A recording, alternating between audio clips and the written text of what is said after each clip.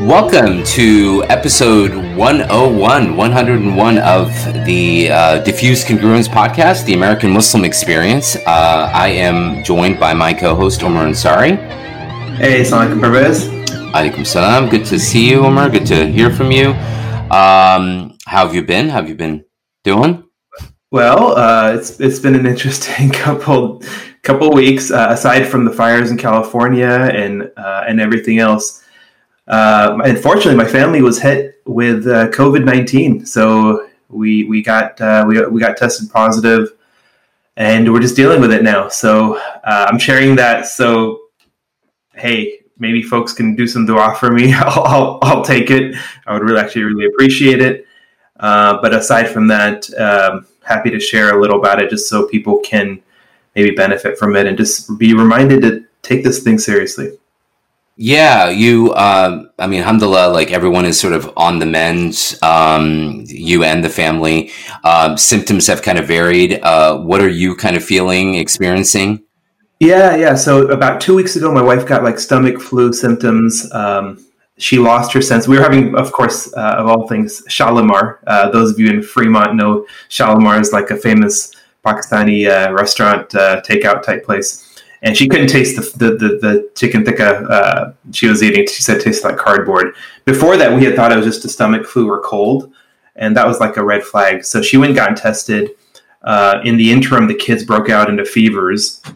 This is on Labor Day. And then I was actually okay. I'm like, hey, maybe maybe I'm going to be all right. And when I went and got tested, they did the whole stick the swabs way up your nose and count to 15, and your eyes are watering and whatnot. But I did that, and then I'm actually not that. I wouldn't say I'm on the mend. Well, the family, alhamdulillah, is. Everybody else in the family is getting better. But I'm only on day 3 of symptoms, so I basically have. Thank God, alhamdulillah, no fever, no respiratory issues, but it's like stomach flu. It's basically like the flu without a fever, body ache, stomach issues, headache, malaise. So far, I also have my smell. Unlike my wife, I didn't lose my sense of smell, so I can, we do the cumin test. We take the most spicy spice cumin and see if we can smell it. So that's what's going on, and inshallah, it won't, they say obviously it could get worse before it gets better, but I'm just praying for having more mild symptoms than other folks have had. Yeah, no, inshallah, prayers of shifa for you. Have the doctors given you anything other than just sort of, go home, get rested? Vitamin D. I've been packing the vitamins. The doctor said if it gets worse, that's when you let us know, right? If it gets to a point you can't breathe or you're having any breathing issues, thank God I'm not so far. My wife, nobody had breathing issues or anything. It was the worst my wife had was dizziness and headache and loss of smell, right? So yeah, that's I was probably the most, as you remember, I in the spring I was like the guy who was washing my gallons of milk and walking in with my right foot and not letting my outside shoe touch the ground. Right, I was like the super careful guy, but it just happened. We were traveling a lot between Washington and California because of just our house renovation happening, which I've alluded to before. And who knows where? It might have been a counter, it might have been the airport, it might have been an Uber to the airport, right? Mm-hmm. Yeah, could have been any one of those. But yeah, like I said, inshallah. So we'll be, in the next few days, we'll hopefully be on the up. Yeah, hopefully inshallah, by the next recording, you'll be fully on the amend there. So wanted to kind of situate us. We're recording towards the tail end of the month of Muharram. We're about, I think today's the 25th of Muharram. This is sort of a continuation of our series of conversations that we've had. Thank you all who reached out to us with feedback and with praise, essentially, for our conversation that we had with Imam Hadi Qazwini. We wanted to follow up, and I'm sort of delighted to introduce our next guest, who is no stranger to the show. In fact, I'm going to just throw this out there. First guest of the show to repeat for a third time. So either we're doing something right, or we've just been really, really lucky to have him back on, and he's always agreed. So Omar, why don't you tell us a little bit about who our guest is? Absolutely. So again, welcome, Ustad Dr. Ali Atai.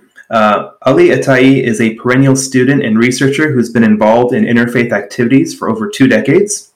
He holds a master's in biblical studies with a focus on New Testament and biblical languages. He also holds a PhD in cultural and historical studies and religion from the Graduate Theological Union. His doctoral work focused on Muslim hermeneutics of biblical texts, especially the Gospel of John. And he lives in San Ramon, California with his wife, Roya, and 3 daughters. So welcome to the show, Dr. Ali Atai. Thank you. Jazakallah khairan. Good to be back for a third time. Yes, we're always excited, and I know in the past we've had you, on the show to kind of talk about Christianity, more of sort of interfaith conversations, and the audience as well as us, we've benefited immensely from those. So I thought this would be a little bit different. I know something that you would probably consider a little bit outside of your wheelhouse or area of expertise, perhaps. But I would contend that, you are perfectly suited in a sense that not only given kind of your background that you touched upon on the first episode, but to really kind of have a conversation that is related to an intra-faith issue between kind of the Shi'i and the Sunni tradition. And I say that because, Dr. Atai, your background, actually, your family background is something you had mentioned the first time we had this conversation. You come from a Shi'i background. Your family is is still sort of Shi'i? Yes, my parents are practicing Shiites, to use the Latin sort of suffix. Please. Or Shia, I guess we can say. Yeah. I mean, growing up, we were, like I say, typical sort of Iranian. So no religion really anywhere, kind of freedom to do whatever we wanted, think however we wanted. But as my parents got older, they rediscovered their sort of roots, their Shiite roots. So they made Hajj in 2006, and they're very devout Shia now. So for me, growing up, however, I actually never really considered myself a Muslim until I got into college. Mm-hmm. And then the brothers I met initially were Sunni, and they sort of took me under their wing and taught me Islam. And then over the years, of course, I've had sort of great conversations with my parents on certain things, and what's the significance of this event in history? How do you interpret this verse? What about this hadith? Things like that. So that's where I stand right now. Yeah, I mean, off air, you made the caveat that this isn't sort of an area of study or expertise for you. But not only just given the family background, but I mean, as someone who is really a deep student of history, I think that some of the touch points that we want to focus on in today's conversation, it would be really nice to hear your thoughts, because essentially I wanted to make 2 clarifying points and then kind of dive right in. And that was related to the last episode, or the 2-parter we did with Imam Qazwini, is that for the listener, some may have heard my question or my line of questioning as kind of questioning Sunni orthodoxy around some of these historical issues. And I wanted to clarify that wasn't the case. I mean, I wasn't sort of trying to place any doubts on the Sunni narrative or the Sunni approach to the historical events that we touched on, but rather it was really, as I had said at the outset of the conversation with Imam Hadi Qazwini, that this was not meant to be a debate. We weren't there to debate Sunni points of theology or the Sunni approach to some of the historical events that we talked about. So it was more of being able to be deferential to our guest and give him the opportunity to really essentially lay down the narrative of early Muslim history according to the Shi'i sources. So I wanted to clarify that from some of the questions that I asked, not for you, Professor Atai, but rather just for the listener. Number two, with regards to this particular conversation, where I think it's more meaningful to you, Dr. Atai, is that the purpose of this show is not to have you on to sort of offer the Sunni refutation, right, to the points that were raised in the last episode. This is not a polemical conversation. Again, we're not here to sort of do that. That's not the approach that at least I want to take, and I imagine all three of us don't want to take. It's more of a kind of a deep dive, or as deep as we can get, given time constraints and so on, into kind of the Sunni perspective on some of the issues or some of the events that we focused on last time. Right. That's good. Great. So I think, Omar, I don't know if you had any thoughts or any comments you wanted to make. Otherwise, I'd be happy to kind of dive right into it with Dr. Atai. Yeah, no, I just want to echo that. Like, I just saw it as emptying our own cup of understanding and just trying to understand and learn in that conversation. We weren't coming with our own ideas to the table. They were not that we were undermining our ideas. We just put them to the side so we can learn. MashaAllah, that's a good approach. Become as an empty vessel and be willing to listen to another side with respect. I mean, I don't think there's anything wrong with that at all. I really appreciate you saying that, Dr. Atai, because I know as someone like yourself who's been involved in just countless interfaith conversations. I've seen you at some of these events. I've seen you online at some of these events. One of the approaches that I take in the limited time that I've been in these kind of spaces is to allow the other side, whoever that may be, whether it's someone of another faith or even within our faith, in this case specifically, to kind of discuss their tradition, their theology, their approach in their own words, rather than trying to frame the conversation based upon, in this case, a kind of Sunni narrative or a Sunni perspective, and then have the quote-unquote Shi'i guest asked to respond to that. Mm-hmm. And so, I mean, I imagine that's, in kind of the interfaith gatherings that you've been in, I think that's like when you are engaging in a conversation, would you kind of agree that that's probably for a better conversation, makes for a better conversation? Yeah, I mean, I think so. I mean, Jidal is with Ahlul Kitab, right? Thank you. We debate with Ahlul Kitab. We can engage in a type of munadhara with our Shia brothers, kind of disputation. So the difference is essentially that we agree on broad-based principles with our Shia brethren. There's no doubt about that. We don't have to prove that the Prophet ﷺ is the messenger of God. That's something that we both agree on. One time I was at a Shiite masjid. It was a large Islamic center, and I was sitting there. It was a big round table, and I was just sitting there minding my own business. And the Shia brother from across the table, I don't know what was it about me, but he kind of looked over to me and he said, "Are you a Sunni?" I don't know how he maybe just intuited. I don't know how he did it, but I said yes. And then he started to sort of engage with me a bit polemically, right? And then he started saying something about Abu Bakr as-Siddiq and the whole table was like 10 people. They're looking at me. And I said, look, if an atheist walked into this, we're actually in the sort of a cafeteria area. And I said, if he walked into this cafeteria and he started to criticize the Prophet Muhammad sallallahu alaihi wasallam, right? We would both stand up and address his speech, would we not? And he said yes. And I said, hey, khalas, we don't have to engage in this type of polemical conversation. So we can engage in munadhara. Like we can look at sources. We can have with all due respect, we can disagree on these issues. But at the end of the day, I would say that that level of respect has to be there, and we should. I mean, the greatest ulama in our classical period could not figure out some of these issues, So we're not going to figure it out, today, and today there's a shortage of ulama. I mean, people don't know really what it means to be an alim anymore. Today we have wa'adh, like we have these preachers. And an alim and a wa'idh are completely two different things.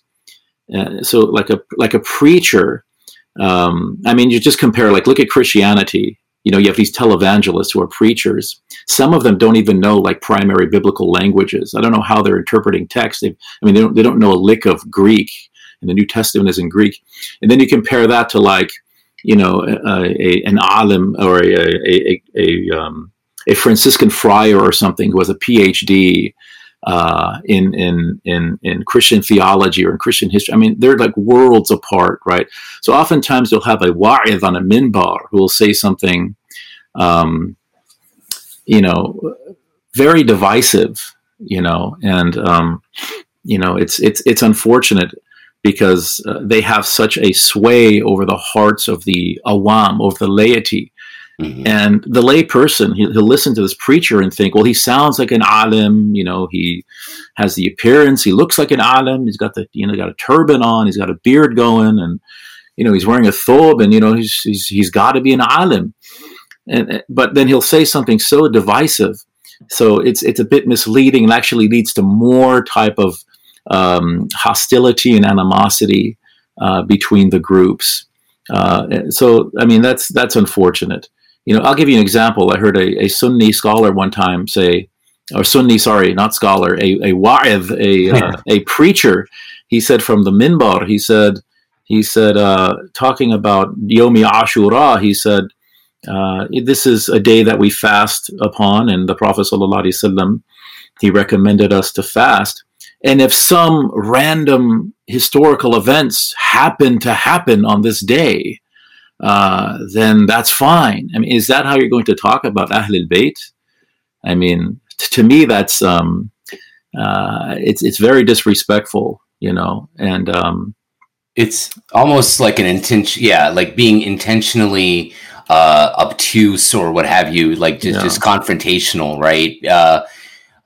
Where and I alluded to this on the last episode, which is like where, you know, trying to like we say, like owning the libs or owning the like conservatives. We engage in that kind of same conversation where it's like, I'm going to do something that is, I'm going to essentially troll my listener because I'm just trying to own the Shia. I'm just trying to own, you know, and so that type of conversation, and oftentimes when I'll give a khutbah, I'll quote a hadith where I'll praise a member of the Ahlul Bayt, you know, and there's several hadith like this. Oh yeah, and then I'll get people after the khutbah come to me and say, you know, are you a Shiite? Right. Or why are you quoting Shi'i sources? Why are you quoting Shiites? What book of hadith is this from? And you know, this is from Bukhari, Muslim, Tirmidhi, so on and so forth. Oh, really? I've never heard this hadith. And it's like, well, you haven't heard of a lot of hadith. I mean, that's a pretty terrible argument. Right. You know, I haven't heard this hadith, therefore it doesn't exist. I mean, that's called a non sequitur. So I tell them, you know, you should learn some logic before you learn some hadith. But these hadith are in our tradition. Yeah. You know? So it's and there's so many of them. We just have to embrace a sort of larger understanding of our tradition as Sunnis, and in this kind of tit for tat type of polemical back and forth it's not helping anyone. It's not really convincing anyone, you know, and that's why Imam Malik, he said, you know, jidal is with Ahlul Kitab. You know, you debate with Ahlul Kitab. But even when you debate with Ahlul Kitab, you know, the Quran lays down the rules. That's right. You know, bil-hikmati wal-mau'idhati al-hasana, right? With wisdom, and the ulama say here the meaning is with scriptural and rational proofs. Wal-mau'idhati al-hasana, and with good comportment, with a good attitude, with etiquette, with adab. And that's with Ahlul Kitab. Imagine, you know, engaging in a disputation or munadhara with our Muslim brothers that are Shia. What type of adab should we have, you know? Especially when the sacred symbols of Allah subhanahu wa ta'ala are involved. And, you know, the Ahlul Bayt is a sacred symbol, you know, and in Sunni Islam, one enters into a state of kufr by denying that which made him Muslim to begin with. So, for example, someone denies the existence of angels or something like that. Right. But also disrespect of the sacred symbols of God is kufr. Like, for example, someone throws a mushaf into the garbage or something, or someone like desecrates the Kaaba, something like that. Or someone who slanders and desecrates and disrespects the Prophet ﷺ or his family. I mean, this is extremely serious, right? In my teachers in Yemen, and I studied in Tarim a bit, and I went there because, probably per capita, the largest concentration of Ahlul Bayt of the Prophet ﷺ, and they're Husseini Ahlul Bayt. And I heard from many of my teachers that there are many examples through history of people having a su' al-khatima, or someone putting themselves in danger of a bad ending of their life because they slandered or said something negative, or they insulted the Prophet ﷺ or a member of his family, right? So, I mean, we have to be very careful. I mean, Abu Bakr Siddiq, right? He has a famous hadith in Bukhari. He says, "Urqubu Muhammadan fi ahli baytihi." And that's coming from Abu Bakr as-Siddiq. This is sound hadith. So, something like be extremely vigilant, right? Be carefully attentive with regard to Muhammad and his family, sallallahu alayhi wa ala alihi wa sallam. So, I mean, love of Ahlul Bayt, stressing the love of Ahlul Bayt. This is a cornerstone of Sunni Islam, at least as how I understand it. And this is not something that, oftentimes, there are certain things in the religion that some critics will say, oh, you're taking this from Christianity, you're taking this from Judaism, you're taking this from Hinduism, things like that. Oh, you're taking this from the Shia, this kind of attentiveness or high respect of Ahlul Bayt. No, this is something that is almost agreed upon to be a command in the Quran itself, right? قُلْ لَا أَسْأَلُكُمْ عَلَيْهِ أَجْرًا إِلَّا الْمُوَدَّدَ فِي الْقُرْبَى. That's in Surah Ash-Shura, right? The Prophet ﷺ is commanded to say, no reward do I ask, no wage do I ask of you, except love of the qurba, except love of the family. And multiple Sunni mufassirin celebrated, Imam al-Qurtubi, Imam Tabari, even Ibn Ajiba, many others. They say this is, the qurba is the Prophet ﷺ and his Ahlul Bayt, right? So this is something commanded in the Quran. Imam Shafi'i was so incredible in his love of Ahlul Bayt and in his expressions of love for Ahlul Bayt. People thought he was some Rafidi Shia or something like that, and he said in a poem, he said, Ya Ahl Bayti Rasulillah, hubbukum fardun fil kitab min Allah. I might get the syntax a bit wrong. Man la yusalli alaykum, man lam yusalli alaykum la salata lah. That, oh, family of the messenger of God, oh, prophetic house, your love is obligatory upon us according to the book of God, according to the Quran. And whoever doesn't send benedictions upon you, there's no prayer for that person. So Imam Shafi'i considered that one of the arkan, like one of the pillars of the prayer, is as-salah ala nabi wa ala ahlihi. Is sending blessings upon the Prophet ﷺ and his family and his folk, that there's no prayer if one does not do that. So this is something that is just, it's something that is part of our tradition. And to downplay it for the sake of this tit for tat polemic is just ridiculous, and it's petty. Mm-hmm. Yeah, I mean, I was going to save this for the end of the conversation, but I mean, I really appreciate you kind of going into it. Right. So I guess what I wanted to ask Dr. Atai is, where does that sort of impulse or that need to, I guess, be polemical and to the point where we call into question being too devoted or showing or expressing too much fidelity or love to Ahl al-Bayt.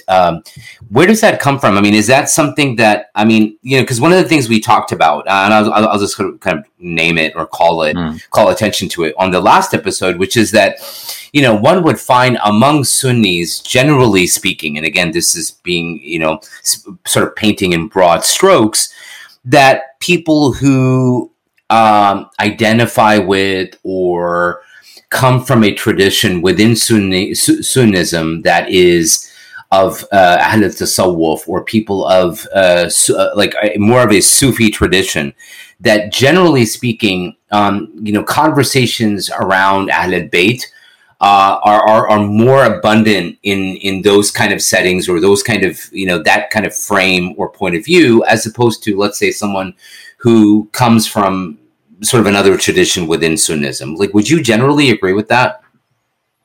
Yeah, I think so.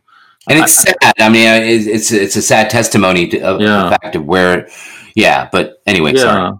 And I think a lot of it comes from sort of these kind of cultural wars that happen in certain places around the world. So people are sort of indoctrinated into thinking a certain way. And it's unfortunate because, again, they're sort of sacrificing the tradition for the sake of this kind of cultural understanding of things and this kind of polemical discourse that they want to keep going. So, you know, there are people now, there are Muslims now that'll deny things like the second coming of Jesus, right? This is sort of catching fire online. And I mean, it's reported by something like 30 Sahaba, right? So it's like Tawatur Ma'ani, you know, it's like multiply attested, at least in its meaning, maybe not for every word in the hadith, but to deny something like that. And the excuse that's given is, you know, this is an emulation of Christianity. We're taking this from Christianity. It's the same in Christian. Well, it's not exactly the same in Christianity, but the second coming, I mean, the second coming of Christ is something we haven't, that doesn't mean we took it from Christianity. Again, this is just a horrible argument. We have something in common with Christianity, therefore we took it from Christianity. The Quran calls Isa alayhi salam al-Masih, and that means Christ. You know, the Jews don't believe he's Christ. The New Testament calls him Christ. Does that mean that we're taking this from Christianity? It doesn't make any sense. So, in other words, there are some Muslims nowadays that, you know, even if it smells like Christianity, they want nothing to do with it. If it smells like Shiaism, you know, then we want nothing to do. We'll say, wait a minute, this is a sound hadith, or this is accepted by the majority, the jumhur, or even the ijma' of Ahl Sunnah wal Jama'ah. No.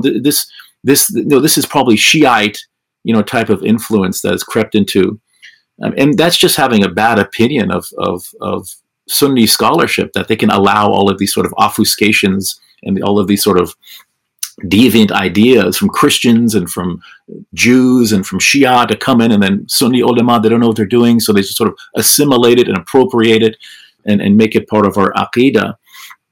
So it's really unfortunate, you know. And I've experienced this, like I said, you know. Yeah. I mean, if you look at our sources, you know, there's a hadith that says that I've left two weighty things behind me. The famous hadith Thaqalain, it's called, right?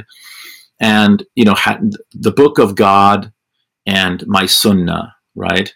And that's actually a weaker hadith. That's right. Than the hadith in multiple books, Tirmidhi, in Ahmad, inni tarikum fikum athaqalain kitabullah hablun mamduna min as-sama'i ila al-ard wa itrati ahli al-bayti. That's right. And the close members of my family. This hadith can be argued to actually reach the level of tawatur, right? Reach the level of mass transmission. But, you know, it's sort of like you quote this hadith in many Sunni circles, unfortunately, and they think you're a Shiite. It's so strange to me. This is a cornerstone of our tradition, you know. And they say, well, how come there's a contradiction? I don't think there's a contradiction between these two hadith. You know, if you look at the world right now, the vast majority of the descendants of the Prophet ﷺ are Ahl Sunnah wal Jama'ah. The vast majority. So sometimes they set up this paradigm as a false dichotomy. Or are you going to be with the caliphs, you know, these caliphs, or are you going to follow Ahl al-Bayt? Somebody once asked me this in a Shiite masjid. They stood up and said, "Why are you going after?" That's how he put it. "Why do you go after these khalifas and not Ahl al-Bayt?" So I said, first of all, I said, "Well, who are the khalifas?" And he said, "Umar." He said, "Abu Bakr and Umar." I said, "Keep going, Uthman." Keep going. He said, "Ali." Oh, okay. So it's not an absolute dichotomy. And who's Hassan was the caliph for 6 months, and he abdicated to Muawiyah. He wanted peace amongst the Muslims, and this is something that Shia ulama they admit, that he willingly gave up the caliphate to Muawiyah, who's supposed to be this horrible, terrible guy, apparently. Very, very strange. The itra of the family of the Prophet sallallahu alaihi wasallam. This is something that is absolutely fundamental. Our love for them in our sources. So I mean, that's something that we need to stress. Absolutely. And I appreciate you kind of mentioning that particular hadith where you said that it's often translated, or the kind of narrative is, hold on to the Book of Allah and my Sunnah, right? I leave behind two things. And I mentioned again the variance that you mentioned, which is, that what the Prophet says is, I leave behind the Book of Allah and Ahl al-Bayt. And so, and more specifically, we were talking about the event of, and we'll kind of dive into it here, which is of Ghadir Khum, right? Where the Prophet makes the sort of famous tradition that is reported by both Sunni and Shi'i sources, فَمَنْ كُنْتُ مَوْلَى فَعَلِيٌّ مَوْلَى, right? Where whoever takes me as a master should take Ali as a master, or Mawla.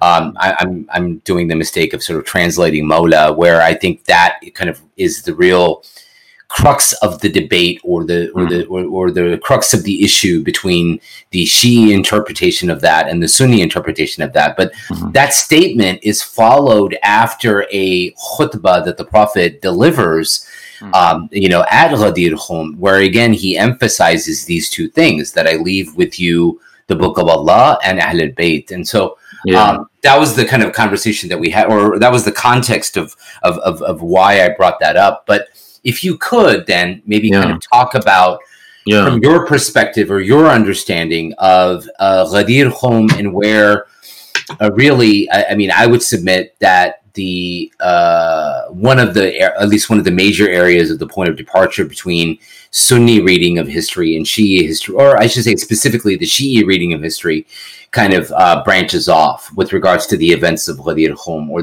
the statement of the Prophet. Man kuntu mawla fahadha aliyun mawla. Right. So, mawla comes from a word meaning to be near to someone. Okay. Right? So the Quran says, An-nabiyyu awla bil mu'minina min anfusihim, that the Prophet sallallahu alaihi wasallam is nearer to the believers than their own selves. So if Ali is near and dear if I am near and dear to you, right, then Ali should be near and dear to you. Naam, I have no problem. I mean, you can read into that if you want and say, this is my political khalifa to come after me. But I don't necessarily read that into what he's saying here. Ali did not make the Hajj. Ali was not in Mecca. He was in Yemen. And he was trying to catch up to the Prophet ﷺ, and he missed him, and he caught him halfway between Mecca and Medina at this pond called Ghadir Khum. And apparently, according to our sources, his men in Yemen had already divided up the ghanima, right, the war booty. And Sayyidina Ali, because he was so scrupulous about this type of thing, he said, we can't do that. You should not have done that. This is only for the Prophet ﷺ to divide. So you need to, because they had taken some clothes. And so he said, put your old clothes back on. And this started a sort of a grumbling about Sayyidina Ali amongst his own men. So people were very upset with him. And apparently some of this grumbling had reached the ears of the Prophet ﷺ. So Sunnis would look more at the context of the statement, right? That they're saying negative things about Sayyidina Ali. So the Prophet ﷺ, he addressed the issue. If I'm near and dear to you, then this Ali, وَهَذَا عَلِيٌّ مَوْلَى, then he should be near and dear to you. I have absolutely no problem with that whatsoever. Did Sayyidina Ali understand this to be the Prophet ﷺ giving him his temporal authority in sort of this, in a clear-cut sort of way? Now, according to our sources, Sayyidina Ali, when the event happened at Saqifa Bani Sa'ida, he felt like he was slighted. This is true. This is mentioned in our sources. So before we get to Saqifa, because that was certainly a point that I wanted to discuss with you, going back to this idea of is that statement that is made at Ghadir, is that something that alludes to or perhaps even explicitly assigns Sayyidina Ali as being the successor to the Prophet?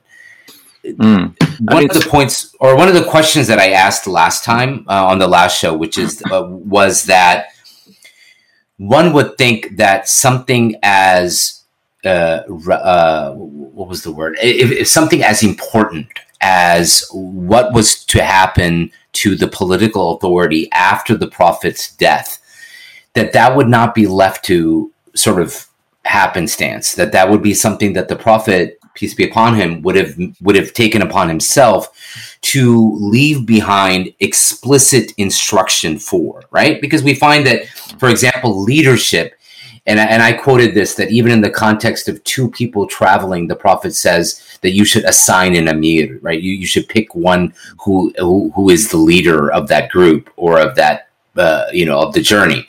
So why would the Prophet leave something as important as successorship to happenstance, but that he would be rather very explicit about it? So what is Ahlul Sunnah wal Jama'ah's position with regards to that question of leaving something as serious as that, not just to be implied in a statement, but rather be explicitly stated?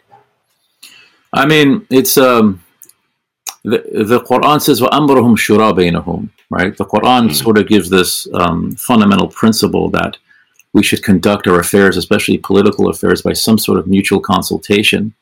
Now, there are certainly indications that Sunnis mention where the Prophet ﷺ sort of indicated that his successor would be Abu Bakr as-Siddiq.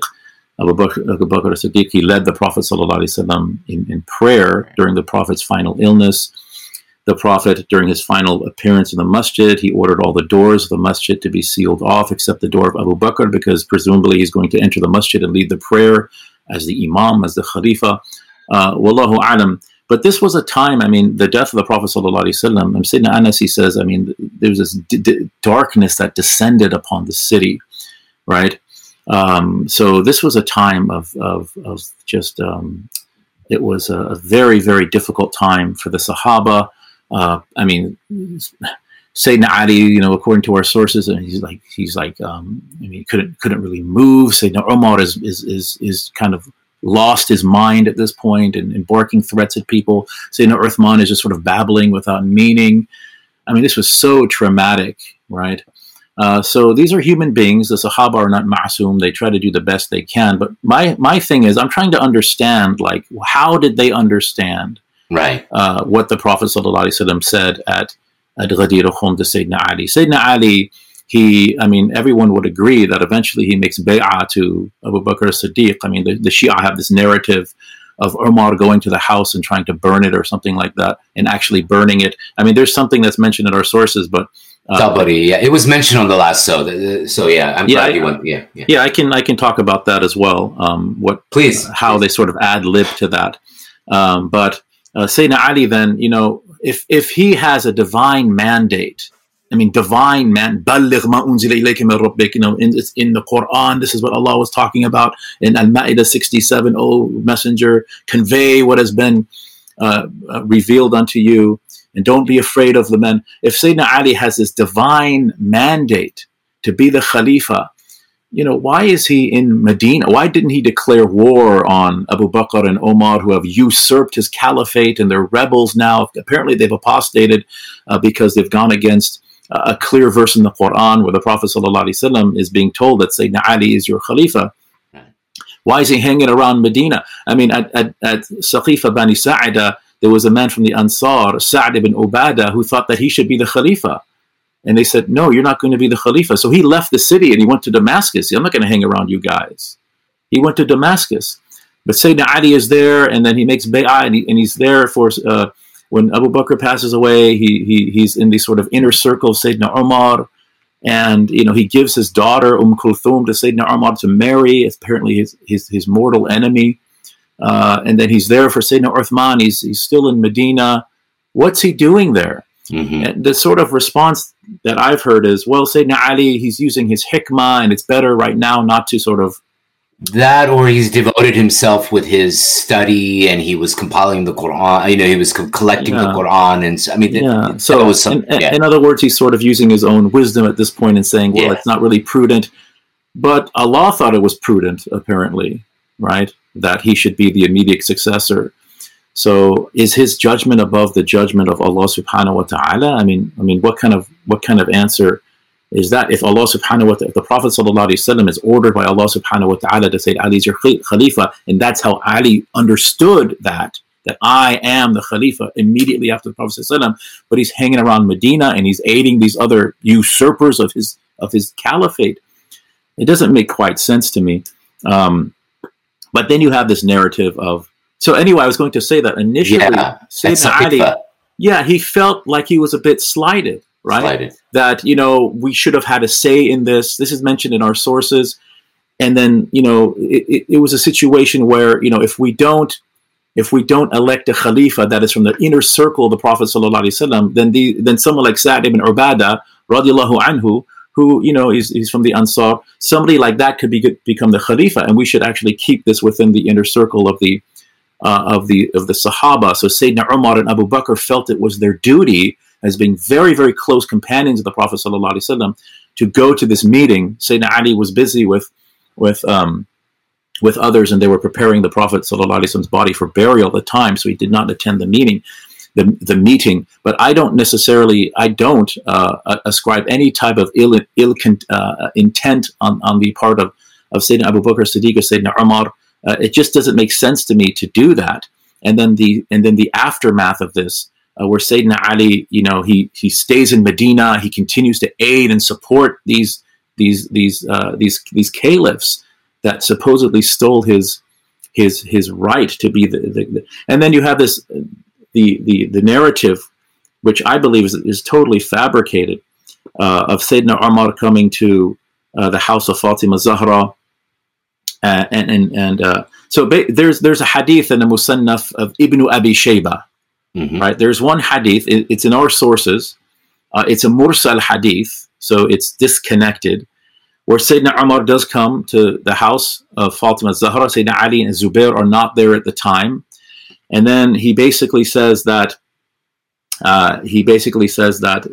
your husband and Zubair, they need to make the bay'ah to Abu Bakr Siddiq, or else I will burn the house down upon them, alayhim, and oftentimes this is translated by Shia as upon you, as if Umar is threatening Sayyidah Fatima. And then he actually prefaces the statement by saying, and this is in the hadith, again, this is a weak hadith, some say it's fabricated, it's a mursal hadith, but if we entertain the hadith for now, Sayyidina Umar, he initially says, "O daughter of the Messenger of God, no one was more beloved to me than your father, and after him no one is beloved to me than you." Right? And then I'll burn the house down upon them. This is kind of a way in which Arabs speak.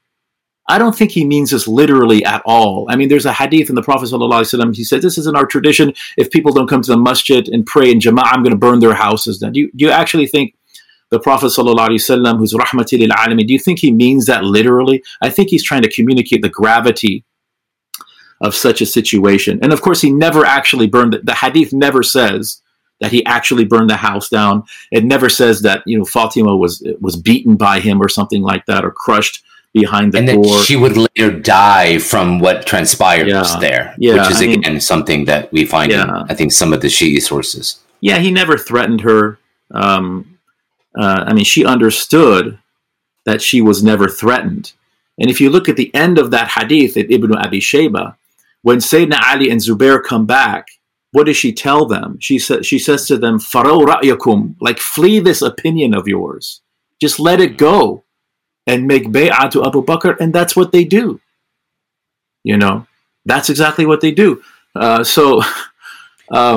You spoke about Sayyidina Ali perhaps feeling slighted.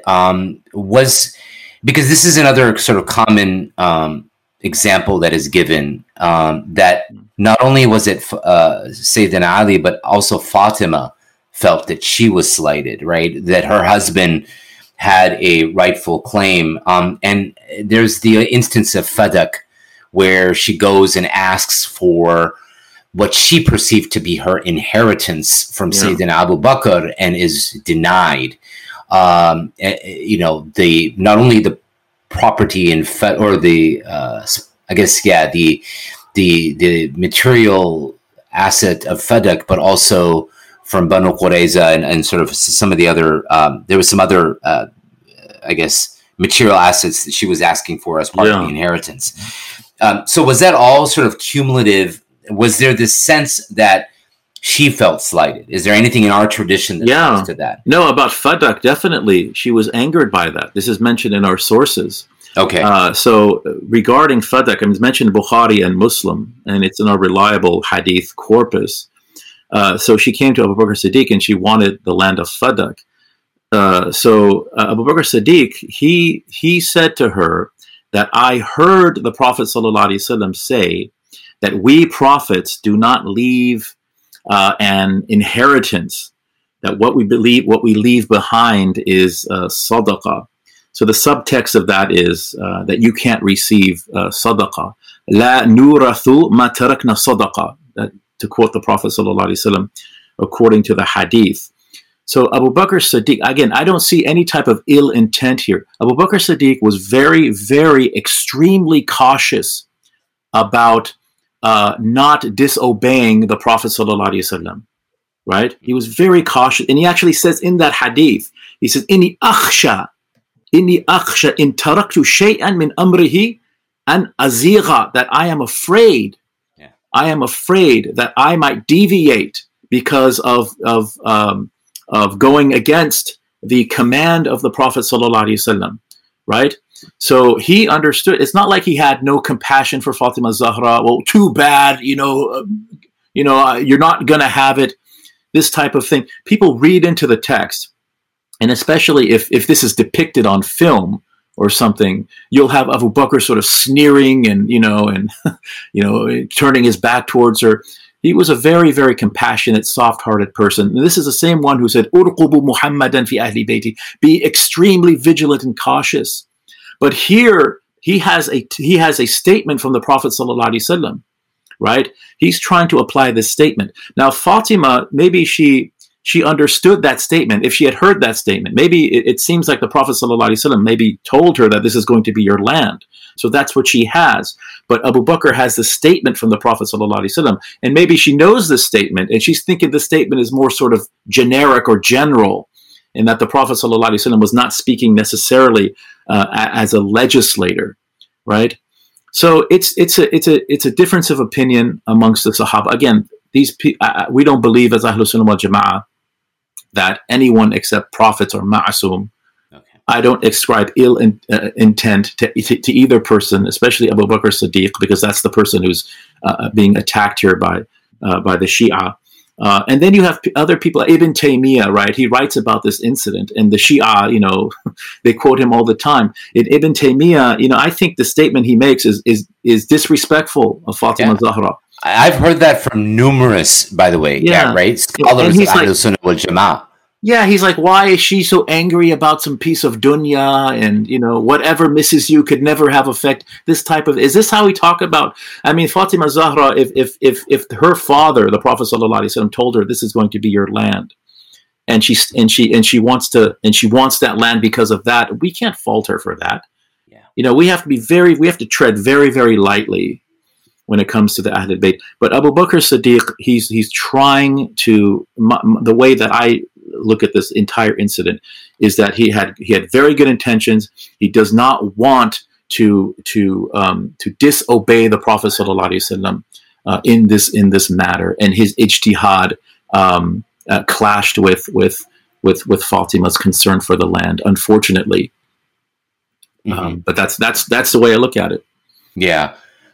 I mean, and we can keep, like, I was going to sort of flash forward to the events of, like, what happens after the assassination of Sayyidina Uthman, and we can talk about incident by incident, but I think kind of like if we can step back and take a broader view of not only history, but more importantly, the players that are involved here, the companions of the Prophet, radiallahu anhum, and you've alluded to this, but I mean, if you could maybe speak to this more specifically, what is the approach that we take? Because like you said, on the one hand, they are not ma'asum. They don't have infallibility with regards to these things. We don't view them as such. They are human, but at the same time, we say, well, we also don't, and I think this is attributed to Sayyidina Ali, where, you know, with regards to disputations between companions, we don't choose sides, or we don't pick sides. So, like, how do you negotiate that? How do you wrestle between saying on the one hand they are not infallible, but not at the same time falling to the opposite extreme, which is to attribute malice or hatred or sort of worldly desires for power and authority? How do you sort of wrestle between those two extremes? Yeah. So I mean, generally as Ahlul Sunnah, our position is that Sayyidina Ali's positions were more correct, or the correct position, over other Sahaba. Like the conflict between Sayyidina Ali and Sayyidina Muawiyah. Right. I mean, or Aisha. Yeah, or Aisha. I mean, how many Sunnis do you know that are named Muawiyah?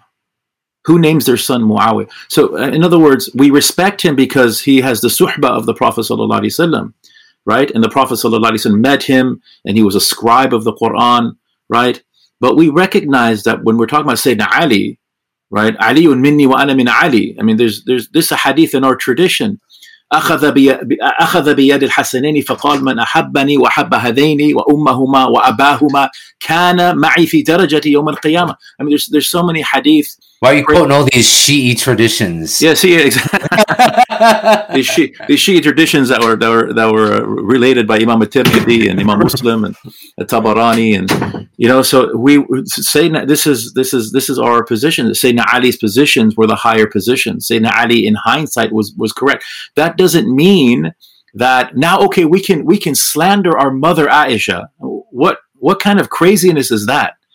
Our mother Aisha is our Prophet sallallahu alaihi wasallam is buried in her apartment, right? The Prophet sallallahu alaihi wasallam is buried between Abu Bakr and Umar. If these people are apostates, if these people are munafiqeen, if these people usurp Sayyidina Ali's God-given Khalifa, why is Allah putting His Habib in the company of these people, these deviants, these munafiqeen? It's an insult to the Prophet sallallahu alaihi wasallam. It's an insult. So this animosity, it's read back retroactively. I mean, 3 of the sons of Sayyidina Ali died at Karbala. 3 of his sons. These are brothers of Sayyidina Hussein. And they are named Abu Bakr, Umar, and Uthman. So if your mortal enemy is a man or men named Abu Bakr and Umar, are you going to name your children? And the response from Shia is basically that, well, these are just common names. Right? I mean, a common name. If my mortal enemy is named John, or Michael, I'm not going to name my son John or Mike. If it's my mortal enemy who usurped my God-given mandate to the divine caliphate, I don't care if they're common names. So a lot of this animosity, it's blown way out of proportion. Like we said, Sayyidina Ali felt like he was a bit slighted initially. We dealt with that. And then his own wife, Fatima Zahra, according to the hadith that the Shia used to claim that Sayyidina Umar killed her, there's nothing like this in the hadith. Read the hadith, Ibn Abi Shayba doesn't mention anything like this. At the end of the hadith, she tells her husband Ali and Zubair, flee from your opinion and go make bay'ah. And that's what he does, right? Because Fatima Zahra is someone who's beautiful to listen to, right? Or they say, there's a hadith that says, Fatima tu bid'atu minni, faman aghdabaha faqad aghdabani. Fatima is a piece of me. Whoever angers her has angered me, right? And Abu Bakr made her angry, right? I mean, generally that's a true statement. If you make her angry because you have animosity towards her, if you want to abuse her, if you have ill will against, Abu Bakr did not have that. He's disagreeing with her because he has a statement from the Prophet himself that the prophets don't inherit, and this unfortunately clashed with something that she got from her father, the Prophet sallallahu alaihi wasallam. So this was unfortunate. You can't. So therefore, Abu Bakr Siddiq, Allah, is it's really so. My point is, a lot of the animosity, right, is blown way out of proportion, or it's retroactively placed there just out of whole cloth. It comes out of nowhere, right? So anyway, no, I thank you for that. I guess and I want to be mindful of the time, but as we begin to wrap up, what then is our sort of position with regards to the historical fact that we actually have either you can call it a civil war, or if if you read into it, a rebellion, like what is taking place between Sayyidina Ali and Aisha, Sayyidina Ali and Muawiyah, and then, of course, which sort of precipitates into the events of Karbala, which you alluded to, Yazid ibn Muawiyah, right, who is the son of Muawiyah. So if you want to maybe talk a little bit about that portion of history, and then I think after that we can kind of begin to we can really conclude. Sure. I mean, again, it's sort of it's sort of like my history against your history type of thing. Well, I'm actually really glad you say that because, again, one of the things that we do hear from our Shi'i brethren is that, we are reading a sort of Sunni hegemony or supremacy, a kind of hagiography, as it were, with regards to history, because it's being told by the I guess the winner, right? So by the ones in the position of power. Thank you. Yeah, exactly. Yeah. So this is again this is strange kind of. I mean, postmodern philosophers they approach history like this. Postmodern philosophers. I mean, people are taught this now in university. You can't get to the actual objective truth about anything. Everything's just power plays. Whoever's in power, and wrote the history, then obviously that's a false history. It's just sort of de facto false because they're in power. I don't agree with this. I mean, we have to look at the sources. We have to analyze. I believe that we can know to a strong degree what actually happened in history. So my issue, however, with Shia historians is that quite often that they will ascribe the worst motives to Sahaba that they don't like. Right. So Aisha, she's a rebel, right? And Ali is the caliph. And so her intention is to go out and fight him and kill him. And, the way that we regard this incident is that Aisha and Zubair and Talha, they went for striking a truce with Sayyidina Ali.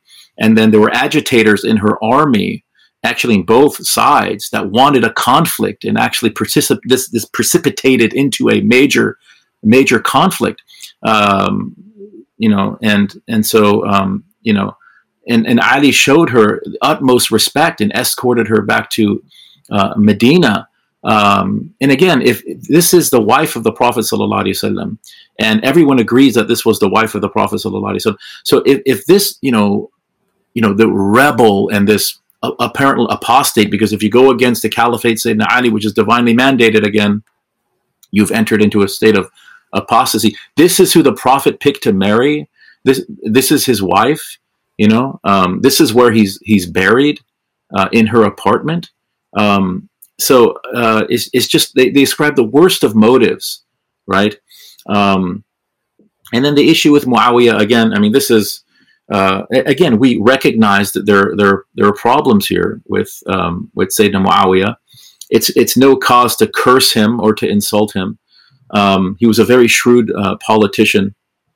But again, in hindsight, at the end of the day, Ahlus Sunnah wal Jama'ah will side with the positions of Sayyidina Ali. They say that these are the higher positions. These are the more spiritual positions. These are the more enlightened positions, right? So it's important for us to recognize that all of these people are in this sort of orbit of the Prophet sallallahu alaihi wasallam, right?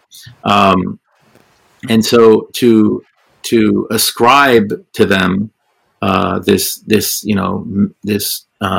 massive apostasy in kufr after the death of the Prophet sallallahu alaihi wasallam, what do we do with all of these hadith that praise these people, that honor these people?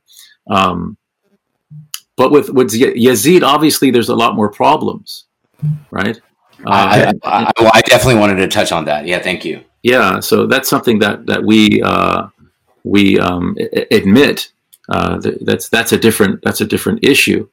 But when we're dealing with the we're dealing with the companions in general, the Prophet sallallahu alaihi wasallam. Again, they're not ma'soom.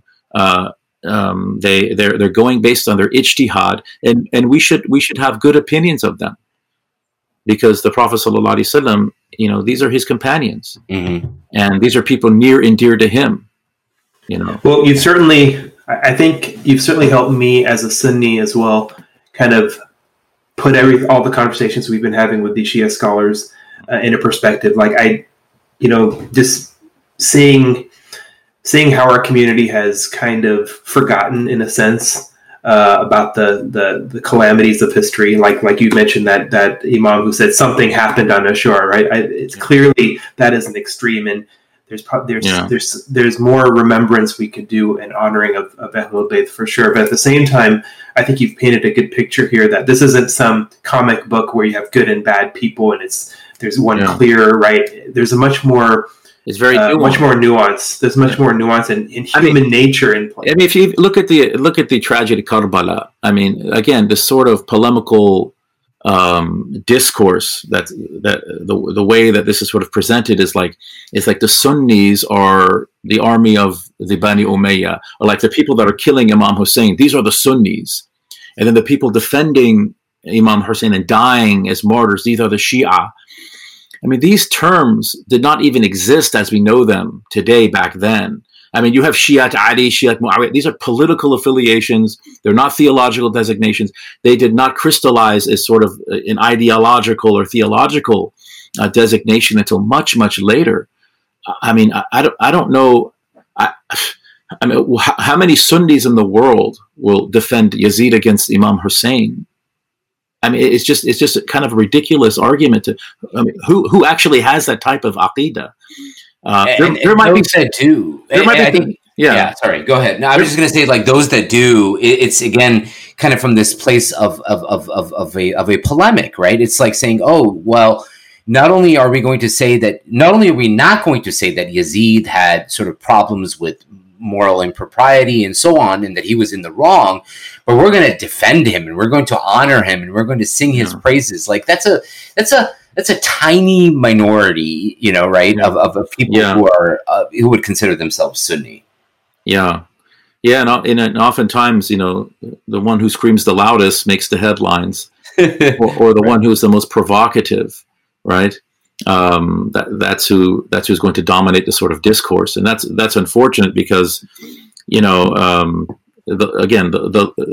I think it's just clear cut. I mean, my understanding of Sunni Islam is that we love Sayyidina Hussein, that he was martyred, he was unjustly killed, and that he is beloved to the Prophet sallallahu alaihi wasallam, and this is attested to in many prophetic statements of the Prophet sallallahu alaihi wasallam.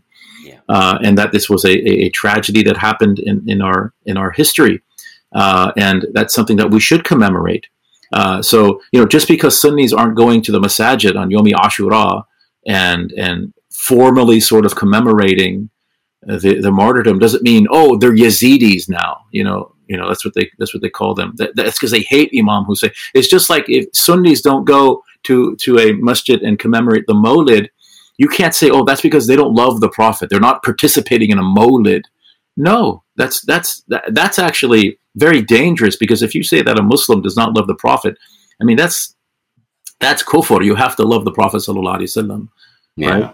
So, and at the same time, there's an opportunity for your mainstream Muslim, Sunni Muslim, to do more on, to celebrate the Prophet sallallahu alaihi wasallam, and also more to celebrate his family as well than maybe we're doing today.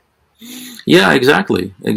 I mean, we kind of gave anecdotal evidence of this, Dr. Ali, like on last week's episode, or the last episodes, which was that, something that you found very common in like Sunni households, like certainly in places like the subcontinent where, people who were, Sunnis, Orthodox Sunnis would attend majalis during the days of Muharram, even on the day of Ashura, to sort of commemorate and celebrate and to, mourn the passing and the killing of Ahlul Bayt, of Imam Hussein and the events of Karbala. So like that's something that occurred without there being sort of these very entrenched lines of, well, we don't do that because that's very Shia, or we don't do that because that's too Sunni, right?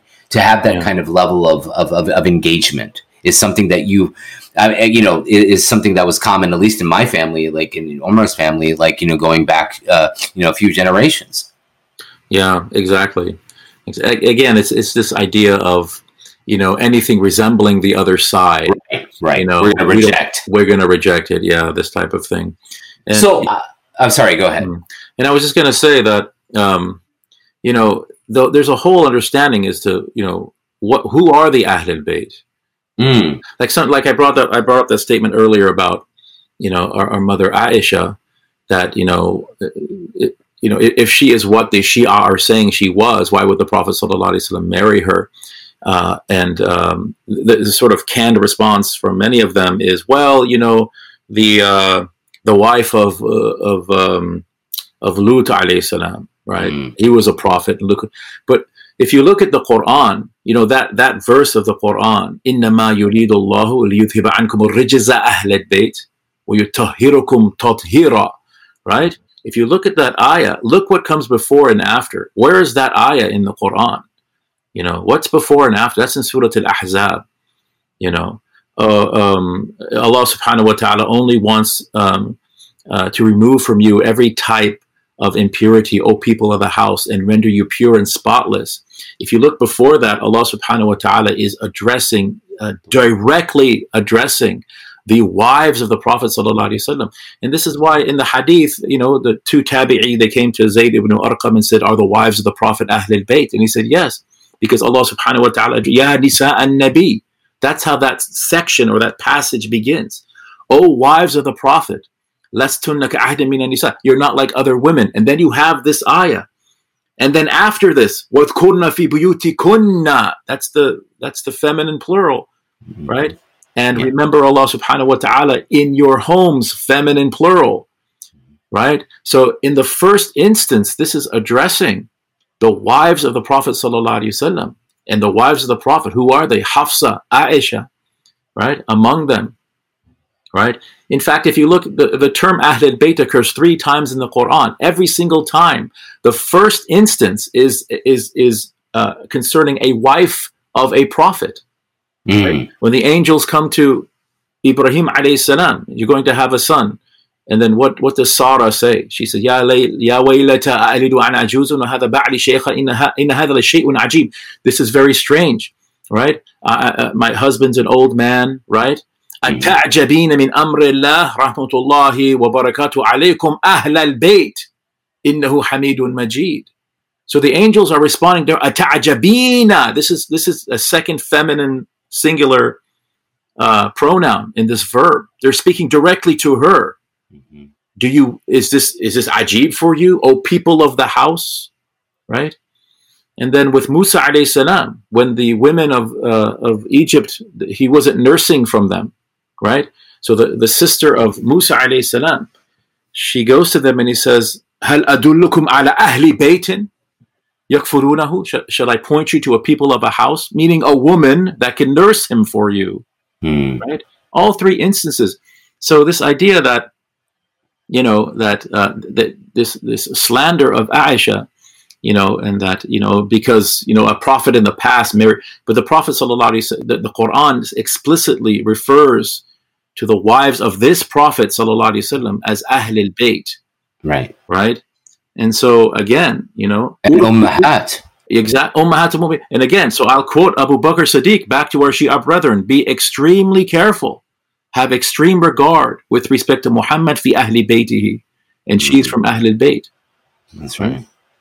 And I really appreciate that perspective, especially because we're saying prayers on the Ahlul Bayt 5 times a day in our prayers, right? So this understanding is definitely helped me, and hopefully, inshallah, apply that even as in my thinking, as in my daily prayers. So I appreciate it.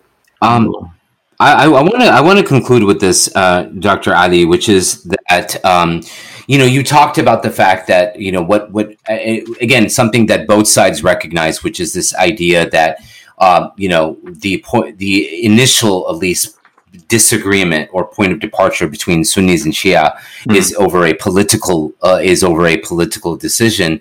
However, as these things go, they sort of crystallize, and over the years have snowballed into sort of theological differences as well. Yeah. And I think one of the main sort of, again, areas where we do see disagreement is with regards to the infallibility of the imams. So of the imamate, as it were, or what happens, as I have framed it now time and time again, is, well, if we examine, if we look at the Prophet sallallahu alaihi wasallam as ma'soom, as possessing this isma, what happens to that sort of divine infallibility, right? I mean, you have the Sunni approach, which is that it sort of coalesces and crystallizes within the ijma' or the jama'ah, right? Hence Ahlul Sunnah wal Jama'ah, and the normative teachings of the Prophet. That is what encapsulates that isma, or that infallibility of the Prophet.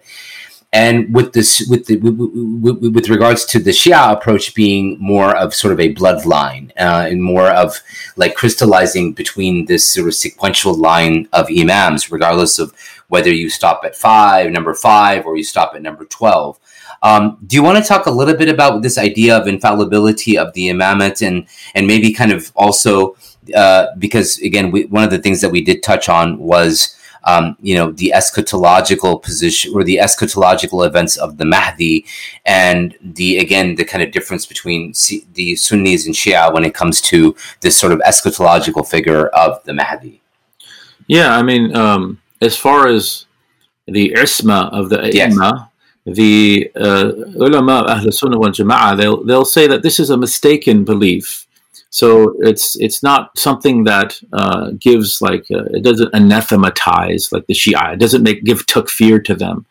They would just say that this is a belief that is not founded on strong texts or traditions.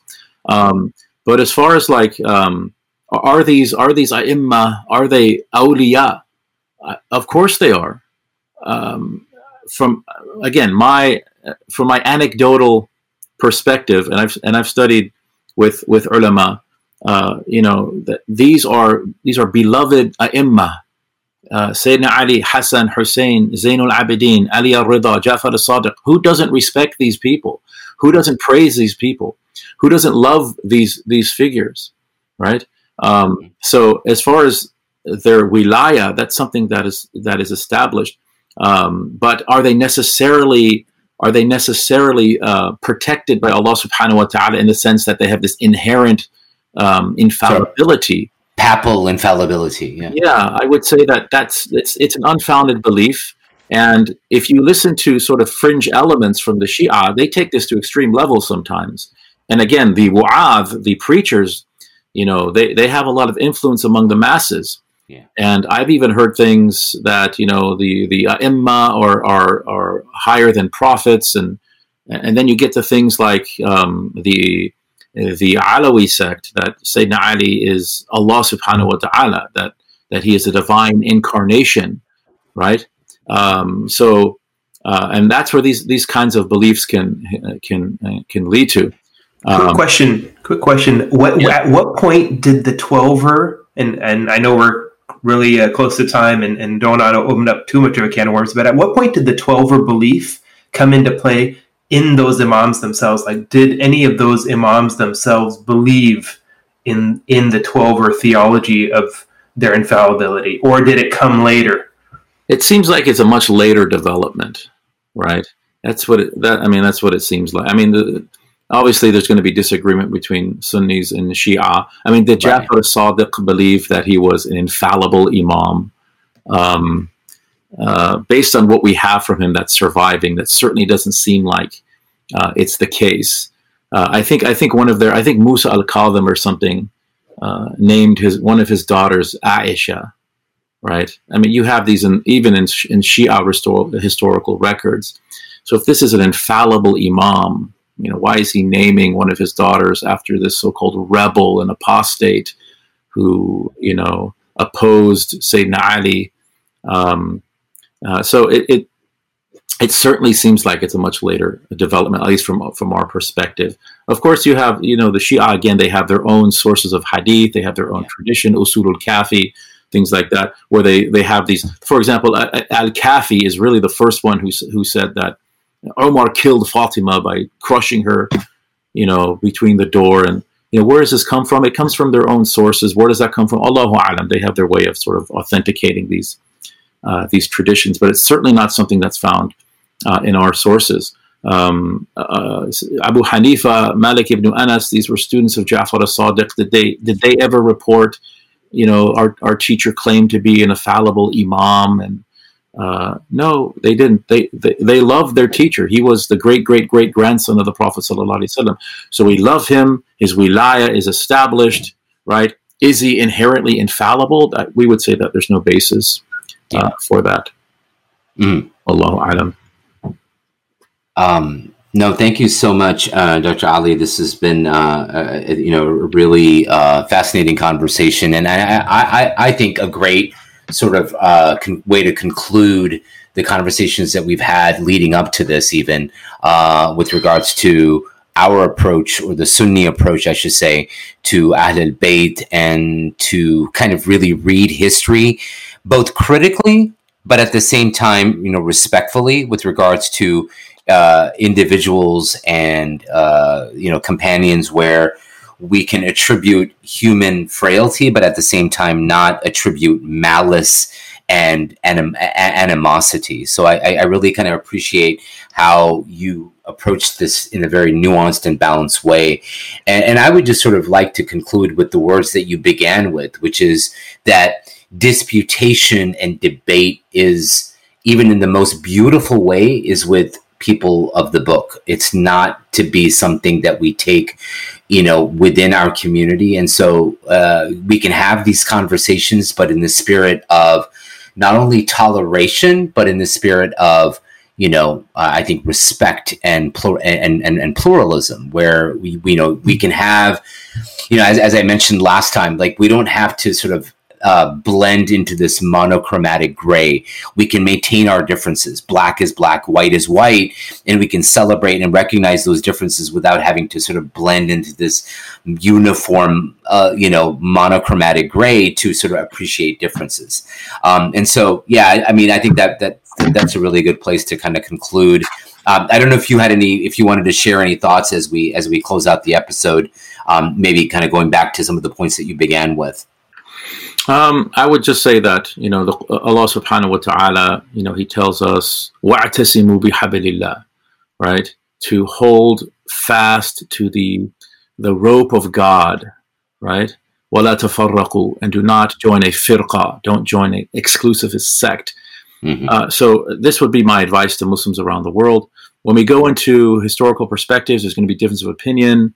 When we go into hadith, there's going to be difference of opinion about, methodology and sources and so on and so forth.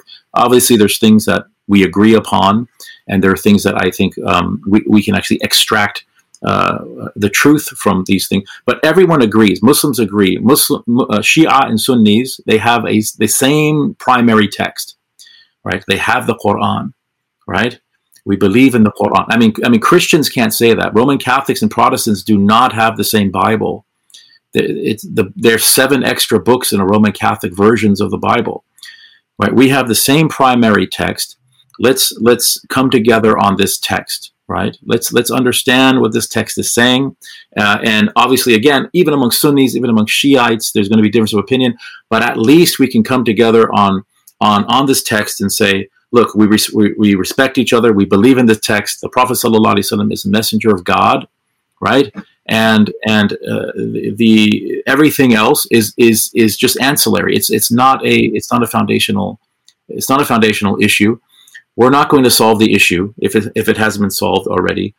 And just to not engage in this type of, this kind of polemical discourse that leads to animosity, right?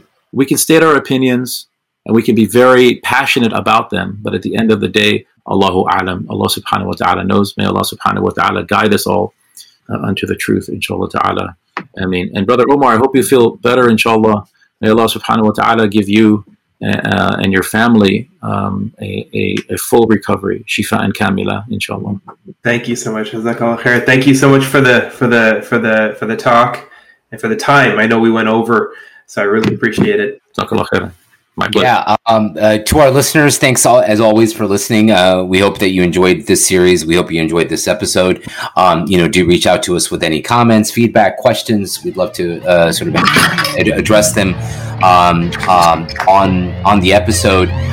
We are approaching next month our 7th anniversary, so we hopefully have something very special prepared for celebrating 7 years of the show. And so look forward to that. Please do check us out on our Patreon page, patreon.com/diffusecongruence, where you can become a monthly subscriber and patron of the show. As always, thank you for listening, and you will catch us again on the next episode of Diffuse Congruence.